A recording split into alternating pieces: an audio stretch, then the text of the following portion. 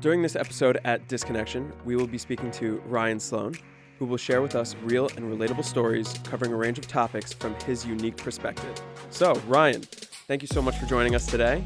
Yeah, thank you for having me. Absolutely. And why don't you tell our audience a little bit about yourself so they can gauge who you are? Sure. So I'm a singer-songwriter of an alternative rock group called Wyland. We're based out in New Jersey.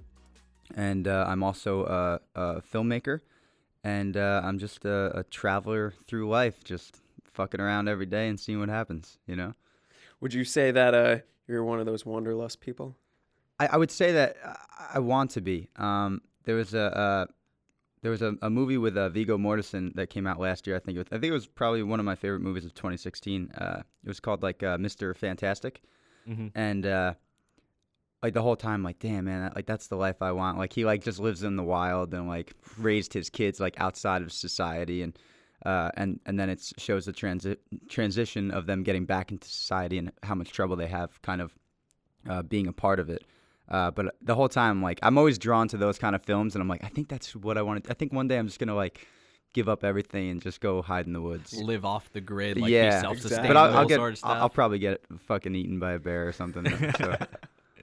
You learn to fight them off. You figure it out. Yeah. Have you read any like Survivor books? I haven't. No, I'm not. I'm not as big of a reader as I'd like to be. I buy a bunch of books and then I never fucking read them. What was the most recent book you bought? I bought The Peregrine. Yeah, it's like a story about this observer who's observing this peregrine, this bird, and then I know the summary, so then I never fucking read it. I like read so deeply into the summary, and then I'm like, I already know what it's about. Fuck it. But it's about this guy who like observes this bird, and he ends up becoming the bird. Whoa. Yeah, and then it's like, why do you have to read it then, right? Sounds tripping balls though. Yeah. Well, it's like I think that it's supposed to be like metaphorical for like artists and kind of just. If you want to do something, you have to become it, you know? So I try to like... Cool. Yeah, take that away from it. So what did you feel you had to become to be the lead singer of Wyland? Interestingly enough, I still don't know. I started playing music when I was about 23. I've always been... Wow, it's pretty late. Yeah, pretty late. Yeah. I've always been musical. I've always had, like the itch and the desire. I just never did anything about it, like I feel like so many other people. And when I was 23, I was dating a girl who convinced me to go do a Coldplay concert. And I knew Coldplay. I knew like Yellow and Fix You, all the songs that everybody else knew, Clocks. And I went to this concert, and it was literally the most magical experience in my life. It was in, I think it was like 2011. And the whole time, I think I was like, I had a couple of beers in me, and me and my buddy smoked a little weed. And I remember I was just so blown away by the experience. They had these wristbands, and it was the first time that I've seen that. Now everybody's doing it, but they gave you these wristbands, and the guy literally told you, he said, "Don't take these off. If you do, you'll be asked to leave." And I'm like, "What the fuck?" And we go in there, and at one point, like Chris Martin, the lead singer, tells everybody to raise their hands in the air, and then all of a sudden, everyone's light goes off on their wrist, and Whoa. It was like the first time that I ever felt like a part of something. Yeah. You know, like at a show with thousands of people, but you feel like you're one. And I was like, this is what music is all about, you know? And from there, I dug deep into their catalog. I dug deep into other bands that reminded me of them. And I was like, I think I could do this, you know? And I started kind of conceptualizing Wyland, my band. And I've been kind of just chasing the dream ever since, and, you know, learning from my mistakes and just trying to apply it to the future, you know? Yeah, that's great. I mean, I took a listen to your album. I can definitely tell that you like U2, I want to say. Yeah, I was raised on U2, so that's something I can't get away from. You've got that Bono vocals going on in your side. It's cool. You guys got cool production. I was into it. But who else do you find are artists that really helped shape the tone that you came in, and actually now knowing that you came in at 23 years old, right? It's like you had a whole lifetime of experience of music before you were able to get into it. Absolutely. I mean, it's interesting because it's like I was raised on like Lynyrd Skynyrd and U2, two like completely opposite groups. And then in high school or before high school, my brother got me into the whole '90s thing between Limp Bizkit and Nirvana and all those types of groups. Foo Fighters. I was into that whole era. Alice in Chains, everything. High school, I got into the whole emo pop punk phase, you know, like everybody else did for the most part. And I basically started kind of, I guess, growing up and just growing out of those things. Like, I still appreciate them. I still listen back and I'm like, damn, that brand new album is so good, you know? But, I mean, at the end of the day, to me, it's kind of like the things that I found that I loved in bands like U2 and Coldplay is that they have songs that are timeless and universal. You know, you could have a song like Fix You or a song like Still Haven't Found What I'm Looking For can resonate around the world, whereas a song like The Grosser from Brand New isn't really going to touch people in China and Australia, maybe. You know what I mean? Or even like South America. So has that turned into kind of your goal as a musician to be able to make unifying music? Absolutely, yeah. I feel like the Beatles did that, you know, and they did that so naturally and without really thinking about it. And a big thing about music is, you know, trying not to think too hard and just do it, right? You want it to be authentic. But at the same time, you know, you look back at groups like that and, you know, like the Beatles, you know, in Florida, there was one of the first stadium shows they were going to play, they found out that the crowds were going to be separated by race, and they said, we're not playing unless everyone's together. And it's like, that's music, you know, that's what music does. And and sure as shit, everybody was put together and nobody had a problem, you know. So I think that's the power of music, and that's definitely something that, you know, I want to come through in my music, you know, in my songwriting, my art. You know, I want it to be universal because it is. And you know, I don't care about niches and things like that. You know, I just want it to be everyone's. When you're writing, are you trying to write on like a specific subject that you think would allow everybody to enjoy a universal subject? Or are you kind of just writing from the heart, and whatever comes out, you're hoping that it will be? Yeah, I think that I think it definitely starts at the heart, and I kind of just I just go with what I want to do first, and then as the months go by and the songs kind of develop more and more, I try to keep a focused eye on the universal aspect of it. You know, I mean, like, obviously, like, heartache, everybody's been through that in some form or fashion, but, you know, wearing Louis Vuitton, I've never worn Louis Vuitton. You know what I mean? Like, it's like things like that aren't universal at all, you know? So I definitely try to keep the lyrics in a place where the working man can get it and the rich man can get it and the poor man can get it, you know? Because I feel like we've all struggled no matter who we are. And that's so I definitely try to keep like universal concepts within the lyrics, you know. I know like on our latest EP, like I have a song called The Answer, and that was aimed like specifically at people who didn't vote for Trump, you know. Got a little political. Yeah, got a little political, yeah, and I didn't really want to do that. I like having songs that are where you can interpret it and you can interpret it for how you want. You know, it may be about a girl to me or not about a girl to me, and then something different for you or someone else. You're kind of ambiguous. Yeah. I'd like to. I always like to kind of do that because I love interpreting songs, and it's like when you're told what the song's about, that's what it's about now. You know, versus in your own mind, you create this story, you create this concept, and that's what it is to you, and that's how it lives in your mind and your heart. Absolutely. Would you say that you got some of those universal, like, ambiguous, like, concepts for your writing from maybe like Beatles' Lucy in the Sky with Diamonds? Oh, absolutely, yeah. But we all know what that's actually about. Right. You know? Yeah, totally though. I mean, like I love, like, with the Beatles, I love how, like, when they were like going through that high phase, that their writing was so ambiguous, you know, and they were like messing around with different concepts, and it's cool because even today it's like they're still relevant, and you can still like twist them around, and like I Am the Walrus. It's like, what are you talking about? You know, it's great. It's cool. So I really appreciate that kind of songwriting, you know. John Lennon obviously found the bird he wanted to be. Yeah. But that bird was a walrus. Yeah, exactly. And that's what he became. Exactly. So I know that you guys shot a short film recently in Ireland. Yep. Could you tell us a little bit about that? Are you Irish? I am. Yeah, I am. So Nice. yeah. So my girlfriend, who is my better half, she's literally like, she gets me 100%, and I get her 100%. Her little brother passed away in 2016, and it was a really tough time because that's like the closest that anyone's ever been to me passing away. That wasn't like a grandfather or something that, like, you know, that lived a full life.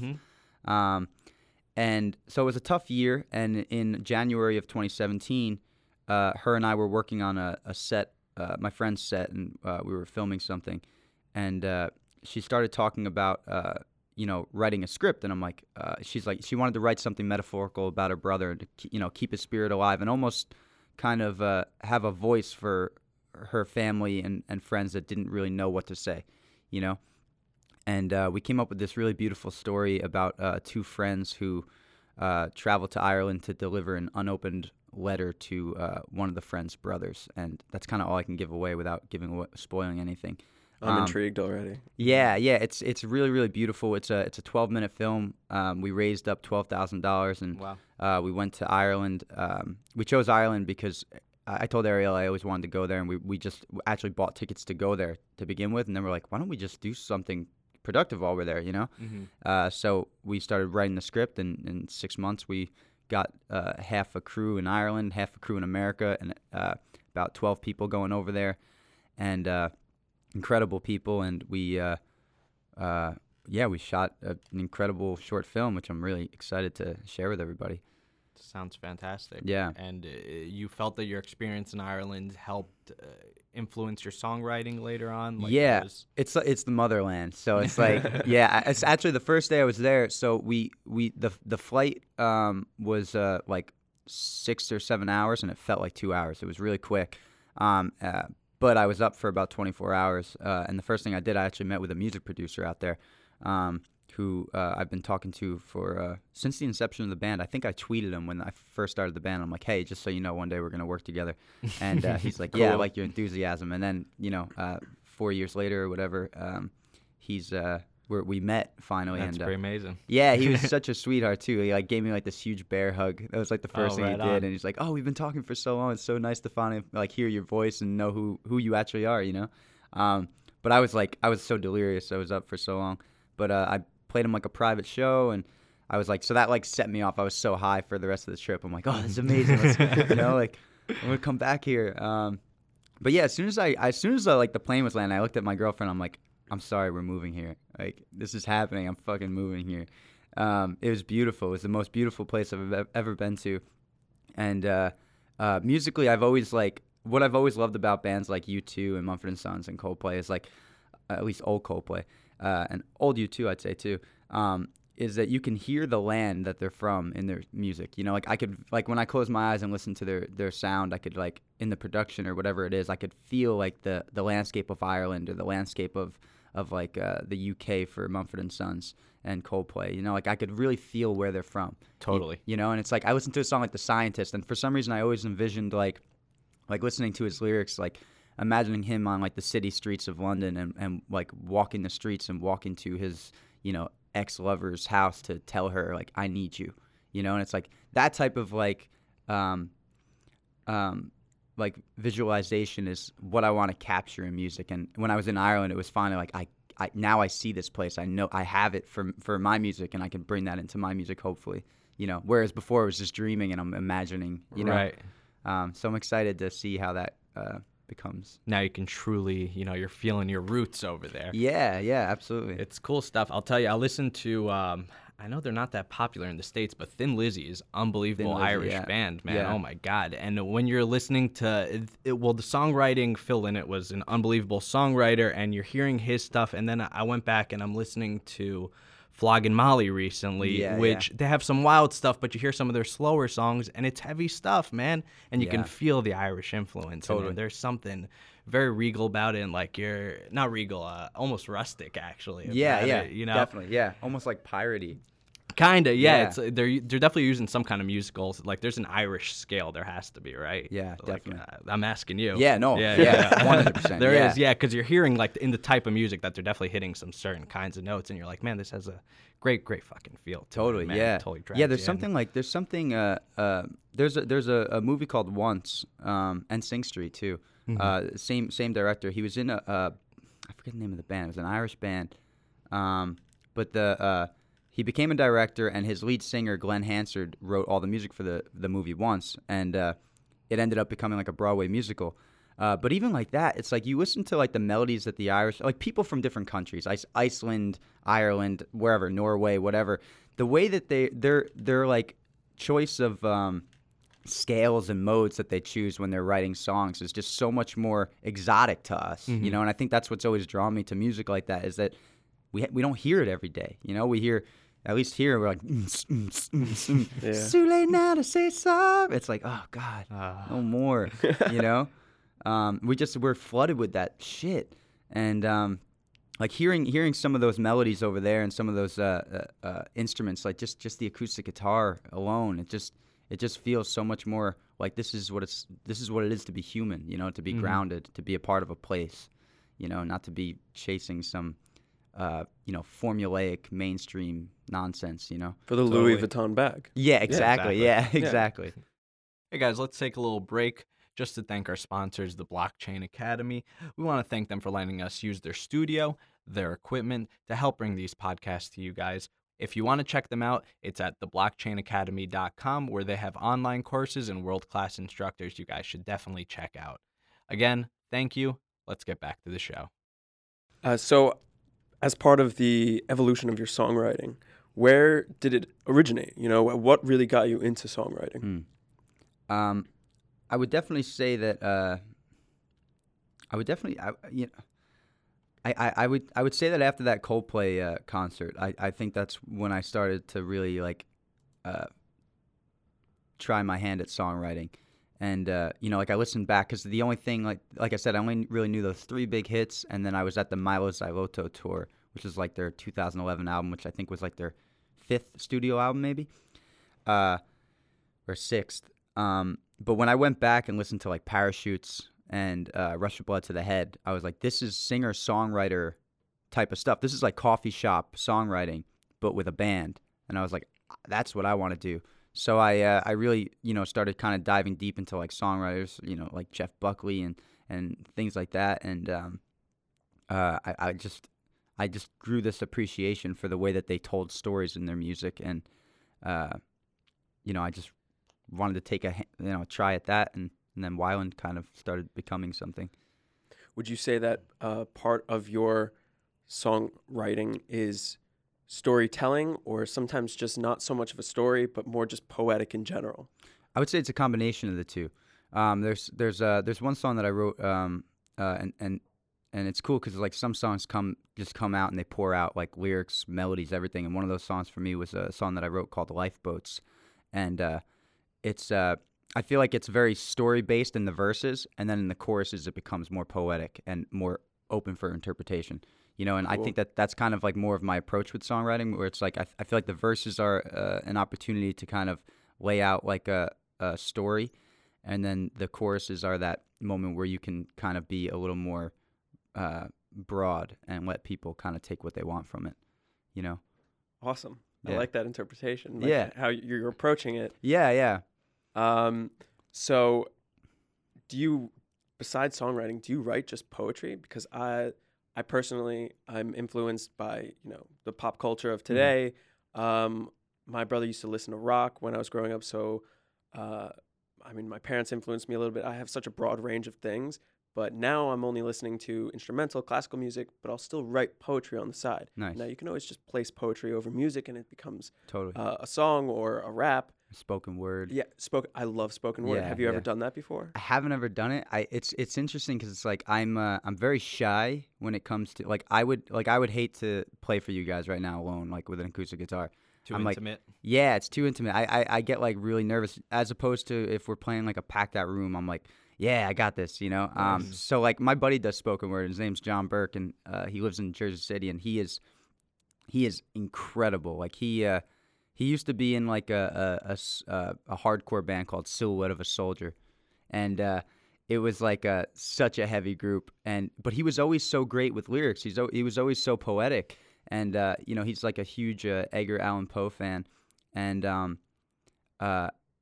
it's interesting because it's like I've always kind of turned away whenever I see somebody that's that good. I'm just like, I can't fucking do it. You know, it's like I used to play every sport when I was younger, and it's like I just saw people better than me, and I'm like, I can't get that good, you know, so I just didn't do it. And he's one of those people that like kind of turned me away from it, because it was like, you're so good and I can't get there. I know I can't, so I'm not even gonna try. But you know, so that's why I'm just like sticking with music and film. I feel like there I can do something, but like poetry is such a it's such a tender thing. I write, you know, some like free prose, or free form, but it's definitely not anything up to par with what that guy can do and what some other people that he's introduced me to can do.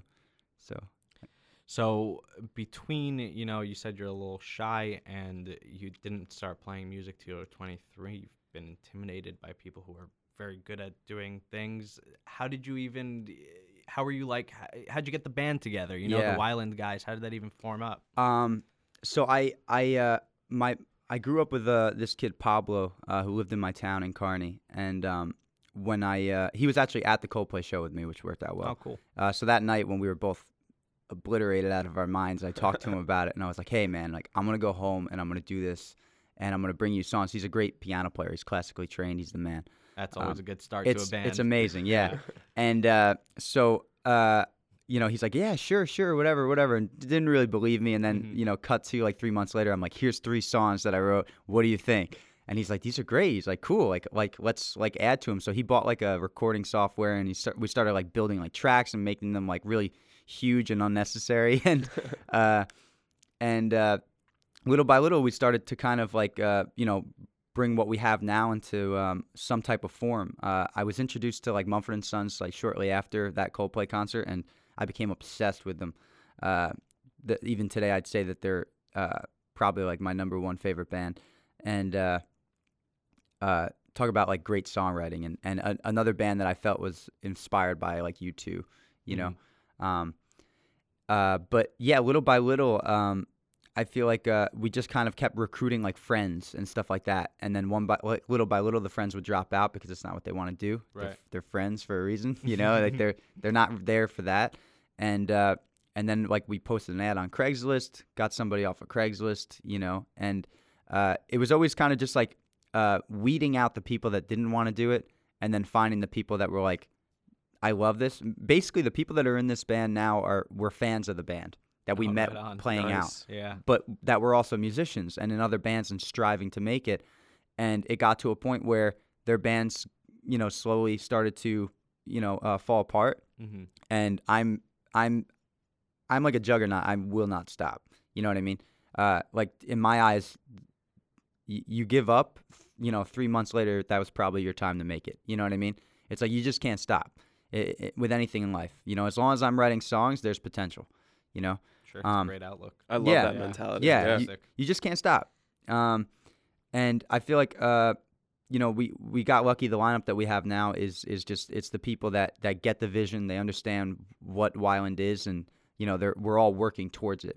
Like the piano player, Pablo, who I'm still friends with, he still comes and plays some shows. When he quit, I had to learn how to play piano. Oh, so shit. Now I know how to play piano. It's like, that's like just kind of my mentality is like, when somebody leaves, you just got to pick up the slack, and it's going to make you better, and then hopefully, you can replace the person at some point, but if not, you know how to do it, so that was that. Definitely. Sounds like there's been a lot of evolution in a lot of evolution. Weiland. Yeah. Is there kind of a end goal, or are you guys just trugging forward and like hoping whatever the next thing is the best thing that you could possibly make at the time? Yeah, I feel like because I started so late, and the people that I'm getting are also kind of still in the game, but it's also later for them as well. It's like we didn't have that opportunity to be like the Beatles or even U2, where you meet in high school and you all jive on one thing and then grow together. It's more like, I had like a vision at 23, and these people people have to understand the vision and see the vision. How old are you now? I'm 28. Okay. Yeah. And the end goal for me is just to be able to make money to continue doing this. I don't care about being rich. I don't care about buying a house. I don't, and what's nice is the girl I date doesn't care about that either. Nice. Yeah. Always a plus. So, we're on the same page where it's like we just want to create art, and we want to create something that we believe in, that we stand for. Like I said, I listen to like current pop music and everything, and it makes my skin crawl. It makes my skin crawl that I feel like we're dumbing down our society with that kind of music. I feel like we're creating zombies, man. Idiocracy is becoming a reality. It is. It really is. Scary. Yeah, it is. And I feel like I feel like art has always been there to challenge us. Philosophically and intellectually, and everything that I've ever learned as a kid, the real things that I've learned has been from music and movies. You know, I mean, I know that's like literally a line from Brand New, but it's like everything that I know is literally from that. I learned about love from TV, and yes, it's not right. You know, I mean, I learned my love from like romances, and then I found out real quick that that's not the way it goes. Right. You know, but that's a beautiful thing. You know, it's an experience that you can't take away from me.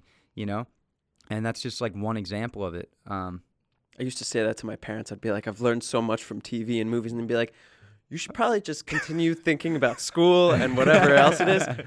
But now that you say it, it's like it is. That's kind of how we were raised. It you know? was, absolutely. So Totally. the generation before us, you know, they had the radio, and all of a sudden, boom, they're listening to the radio all the time. Mm-hmm. And that was their information constantly being streamed to them. But the TV, movies, now Netflix, I mean, now it's everywhere. Yeah, man. And that's okay, even on your phone. And It's how you use it. I feel with you on that, though. Yeah, hell yeah. I think like seeing people buried in their phones. I remember I listened to a podcast, that Hartwick guy. What's Nerdist? I know who you're talking about. Chad Hardwick, Chris Hardwick, maybe. Yeah, Chris Hardwick. Yeah. He had Morgan Freeman on, and like at the end of like the segment, they asked like a goofy question. He's like, "What, you know, what would you do in like a zombie attack, an outbreak?" And he's like, we're already there. He's like, have you looked around? He's like, we have people stuck in their phones, just walking around Jeez. aimlessly. Morgan He's like, Freeman dropping truths. yeah, and he's over like, here. I guess I'll be doing the same thing I'm doing now, just going about my business and not being a part of it. And like, it's interesting because I think that like we can use like, you know, YouTube and things like that as learning platforms. You know, even like Netflix and watching cinema and things like that and learning from them. You know, like if you look at it from an educational standpoint, it's all beneficial. It's just not getting wrapped up in looking at Facebook and just refreshing the feed and Twitter, Definitely. you know? It's like, and I get caught in that shit too. I think we all do. It's just like, it's just mindless, man.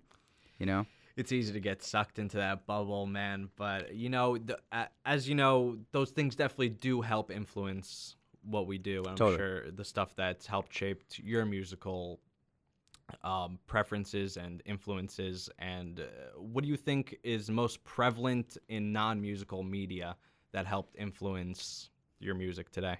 You read comics, you like any fantasy, stuff like that? Yeah, that kinda comes in? I love science fiction. I've been a huge fan of like I think like one of the latest science fiction films that I really loved was Arrival last year. I thought that was fucking brilliant. What's the new one coming out? Blade Runner. Blade Runner, yes, but Natalie Annihilation? Oh, Are you thinking? Annihilation. Natalie the- Portman in oh my Annihilation. That God. looks so good. You saw Ex Machina, right? Yeah, Yeah. it's fantastic. I am so excited. Yeah, I love that like 2016 and 2017, like it's like we're like finally like giving sci-fi what it deserves. Fuck you yeah, know? right? We finally got the technology to make it happen. That's right. The CGI's there. Oh, it's Hell amazing. It's so exciting. But I think like the first like sci-fi movie that like came like a comeback sci-fi movie that really blew me away was like Prometheus. That really that was really inspiring to me. Because I was like, oh, cool. Like I think we're starting to get it. You know. And then the new Alien thing sucked. But I'm really excited about Annihilation, Blade Runner. I think Blade Runner is going to change the game. People are saying it's great. The review's yeah. been very positive. Yeah, the so I'm cinematography hoping- on it looks Yeah. unlike anything I've ever seen. So that's really cool. I'm hoping those are awesome. Is there any standouts for you that you feel have influenced certain tracks on an album or? Yeah. Well, I'm sorry, I kind of breezed over this. So there's a television show on HBO. It's over now. Called The Leftovers, and It that was very popular. I think, yeah, right? yeah. It was like had a big like cult following. It was every season they were threatened to be canceled. Wow.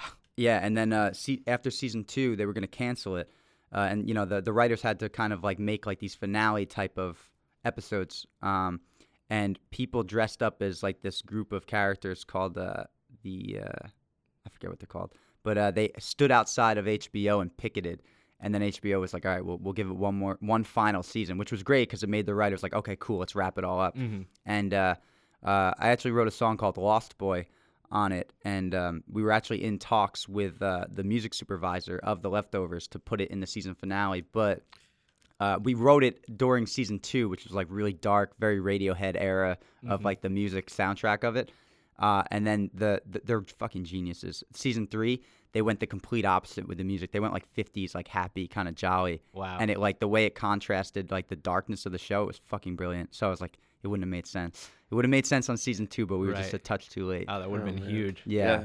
Seriously, that's awesome. Yeah. I listened to the score of The Leftovers, like the classical score Yeah, of it. dude. It's so Max good. Richter, right? Yeah. Oh my God.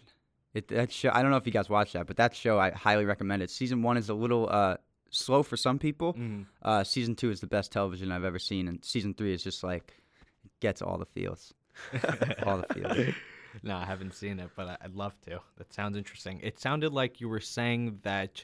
Have you worked with your girlfriend on certain projects? You guys seem to be very close. Yeah, she's always. I always go to her to kind of confirm whether something sucks or something's good.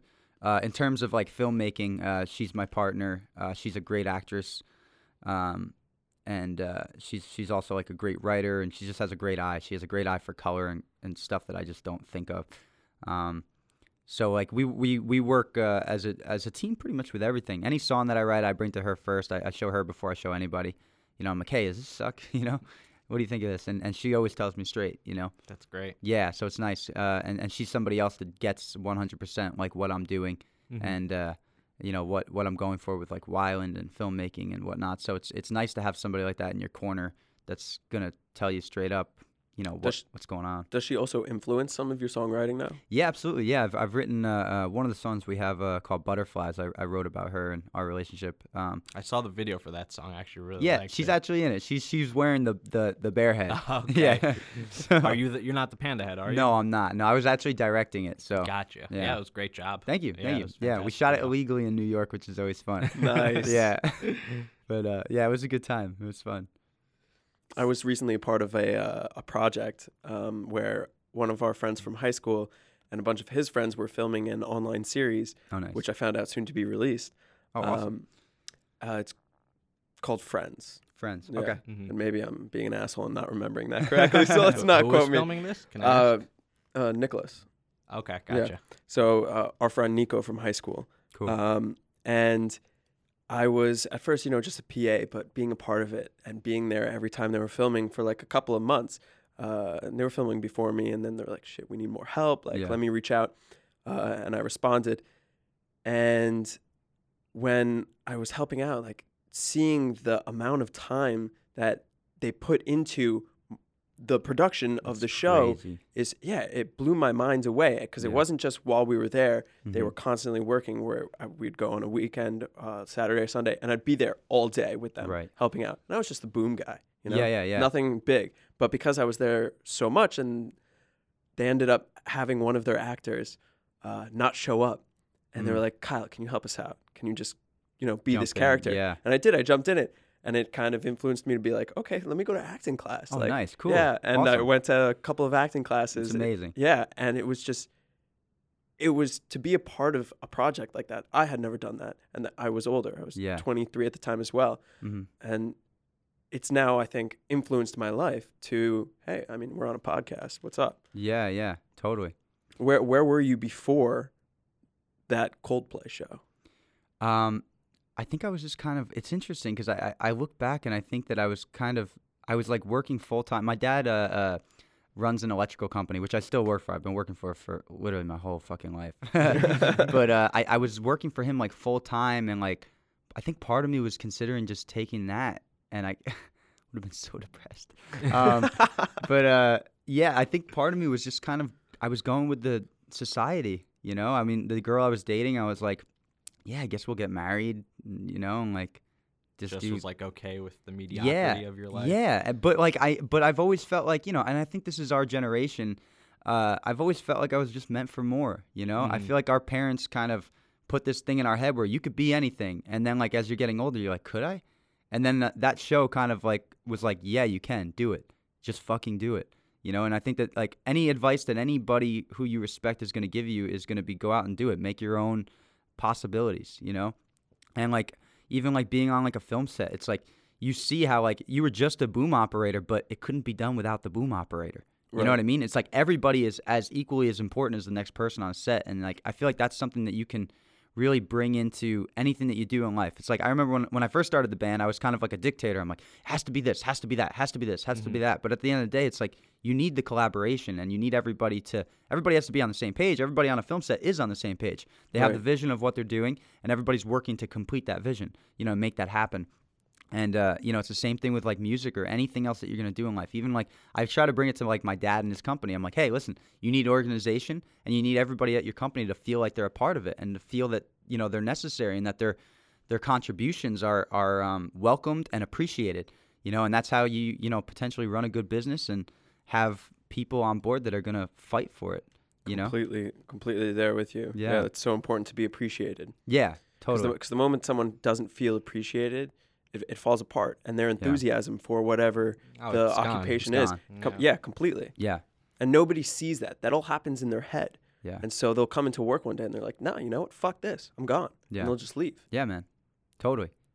And I feel like that's been anything in life that any of us have probably given up. We were just like, fuck this. I don't belong here. Yeah. I'm not appreciated here. My contributions aren't appreciated, And then you find something like this podcast where you're like, you guys and Ori, you're all on the same page. You guys get what you're doing, and you guys appreciate each other, and you feel it. I appreciate you, Ben. I appreciate you, Kyle. Oh. Nice. We appreciate you too, Ori. Back room. Fuck you, Ori. And we appreciate sucks, Ori. Sucks. Yeah. So you are in the music industry now. You are in the film. I mean, if you've created the short 12-minute film, how do you separate your time scale on the two? Yeah. Well, I've been, like I said, I still work for my dad 3 days out of the week, and I've actually started doing like bar gigs that I'm very disconnected to. I don't put much time into them. I just do it for the side change. But the days that I'm off, where I have full days or any hours in between, I count for every single hour, and I try to approach it like school. So like Saturday, Sunday, Monday, and Thursday, I'm off. So I treat those like I'm in school from 8 a.m. to 3 p.m. I put in working out. I put in an hour of guitar exercises, an hour of piano exercises. I go through YouTube and I look at some like guitar videos, some jam things. Like I spend a shit ton of time just trying to constantly educate myself, because I feel like the older I'm getting, the stupider I'm getting. Kyle's getting wet over here. He loves a man who likes to be organized. So. Organization, and you're constant wanting to be a student, wanting to learn. Yeah, man. Can I hook up with you? Like, your girlfriend wouldn't be jealous, right? Talk to Ori. No. I see the love in the room here. Yeah, man. Yeah, I just, it's just like, I just always want to better myself. It's like the older we get, our bodies deteriorate, our minds deteriorate. We have to do everything that we can do to try and be the best version of ourselves, and we have to absolutely work at that every single day. And if we don't, something I'm haunted by. My grandfather, who passed away, he was the musician in the family. He passed away, I think, in like 2009 or 2010. And I remember one thing he said to me, and it's resonated with me ever since I was a little boy, and it's haunted me, is that one day of missing rehearsal you'll never get back. And like that has there's always been like a ticking sound in my head, and that like saying has always haunted me. So I try to use that to be productive, and like it screws me up though, because like any day that goes by where I'm not on top of it, like today I woke up late and everything, I'm a mess. I'm like emotionally a mess. I'm like kind of like stressed, and so it's like it's tough because you create those like really tight schedules, and it's exciting when you get when you get through it all, but when you don't get through it all, you feel a little shitty. So It's a balance. Can throw you off a little bit. Yeah, for sure. I hear you on that. I have an extremely tight schedule. Yeah. And when I wake up early or wake up late and I'm not able to work out in the morning, I'm like, oh my God, this week's ruined, you know? Man. And I'm hard on myself. But the reality is, my body also needs that rest. Your mind needs that rest.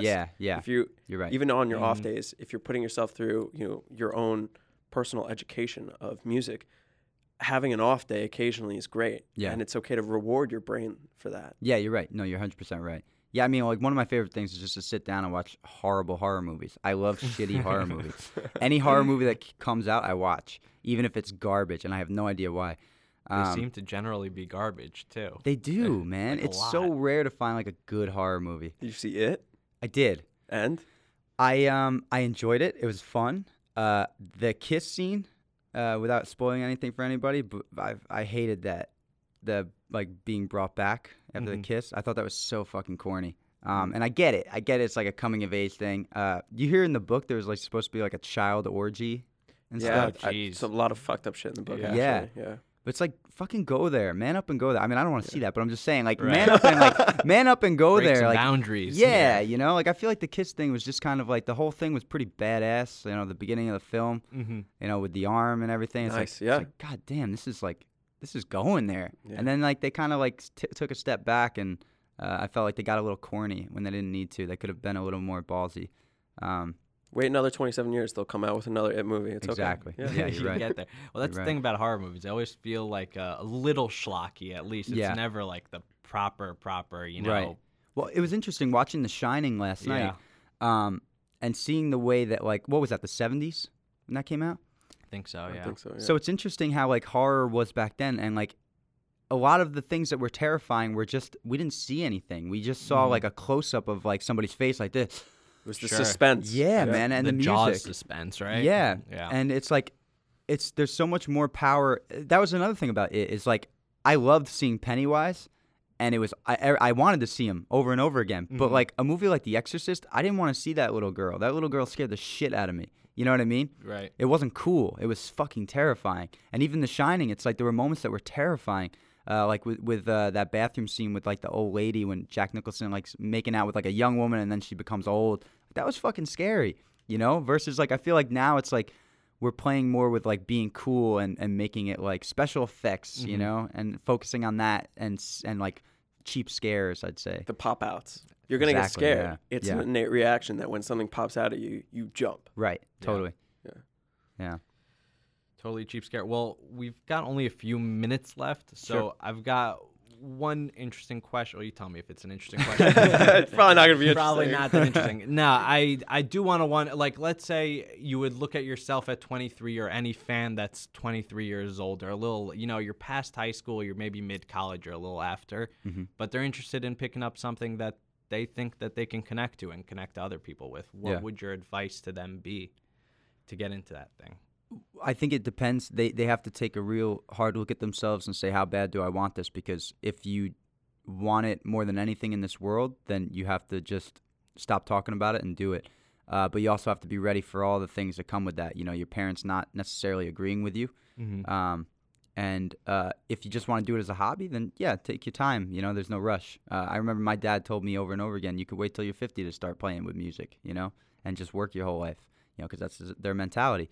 But for what I want to do, how I want to do it, I have to do it now, you know, because I'm young, you know. Not just young, but motivated. Motivated. So you feel that passion within you to do it. Yeah, and the older you get, I think you lose it, you know. If things aren't happening, you can get jaded quick. Definitely. And I think that the biggest thing, like I said before, is just not giving up. If you got that fire and you believe in yourself and you believe in your vision, you know, if you don't stop, you're gonna go somewhere. You know, as long as you're good, of course. I mean, if you suck, I don't know. It's got to have a little bit of a skill. You got to get somebody that you trust to tell you whether or not you're good, because we all sound fucking great in our heads. Right. You know? I mean, I think even now, I think when I sing, I'm like, damn, my voice is awesome in my head. And then when I hear it recorded, I hate it. Yeah, I know that feeling. Yeah, I'm sure you guys deal with it too, just talking into the mic every day, you know? Well, not every day, but yeah. Not every day, but yeah. Also, being a tone-deaf musician is like the hardest thing on the planet. Fucking garbage. Seriously. Yeah, That's no, awesome. I really am. That's awesome. It's fucked up. You got any closing questions, Kyle? No, I don't. Ryan, I really want to thank you for coming in. Yeah, thank you guys for having me. This was awesome. This was great. Yeah, I really liked appreciate what you had to share. Time. Hell yeah. So thank you guys so much for joining us for, excuse me, even before I do that, Ryan, do you want to have some plugs, please? Sure. Twitter, Facebook, Instagram, whatever you want. Spit it out. Sure. So you can find my band on Facebook, Twitter, Instagram at We Are Wyland, WYLAND. That's pretty much it. And then the film, I don't know when that's coming out. It's a lot of money, so You let us know and we'll post it. There you go. Yeah. So we'll be back about that. Okay. Sounds great. We were happy to have you on the show, Ryan. Thank you. Yeah, I appreciate you guys having me. Thank you. Thank you guys for joining us for another episode on the Disconnection Podcast, where we aim to inform, inspire, and close the disconnections in your life. We'd like to thank our guest, Ryan, for joining us today and delivering a unique perspective on a range of topics. Please subscribe, rate, and review our podcast on iTunes and YouTube. My name is Kyle. And I've been Ben. And we'll catch you on the next episode of Disconnection.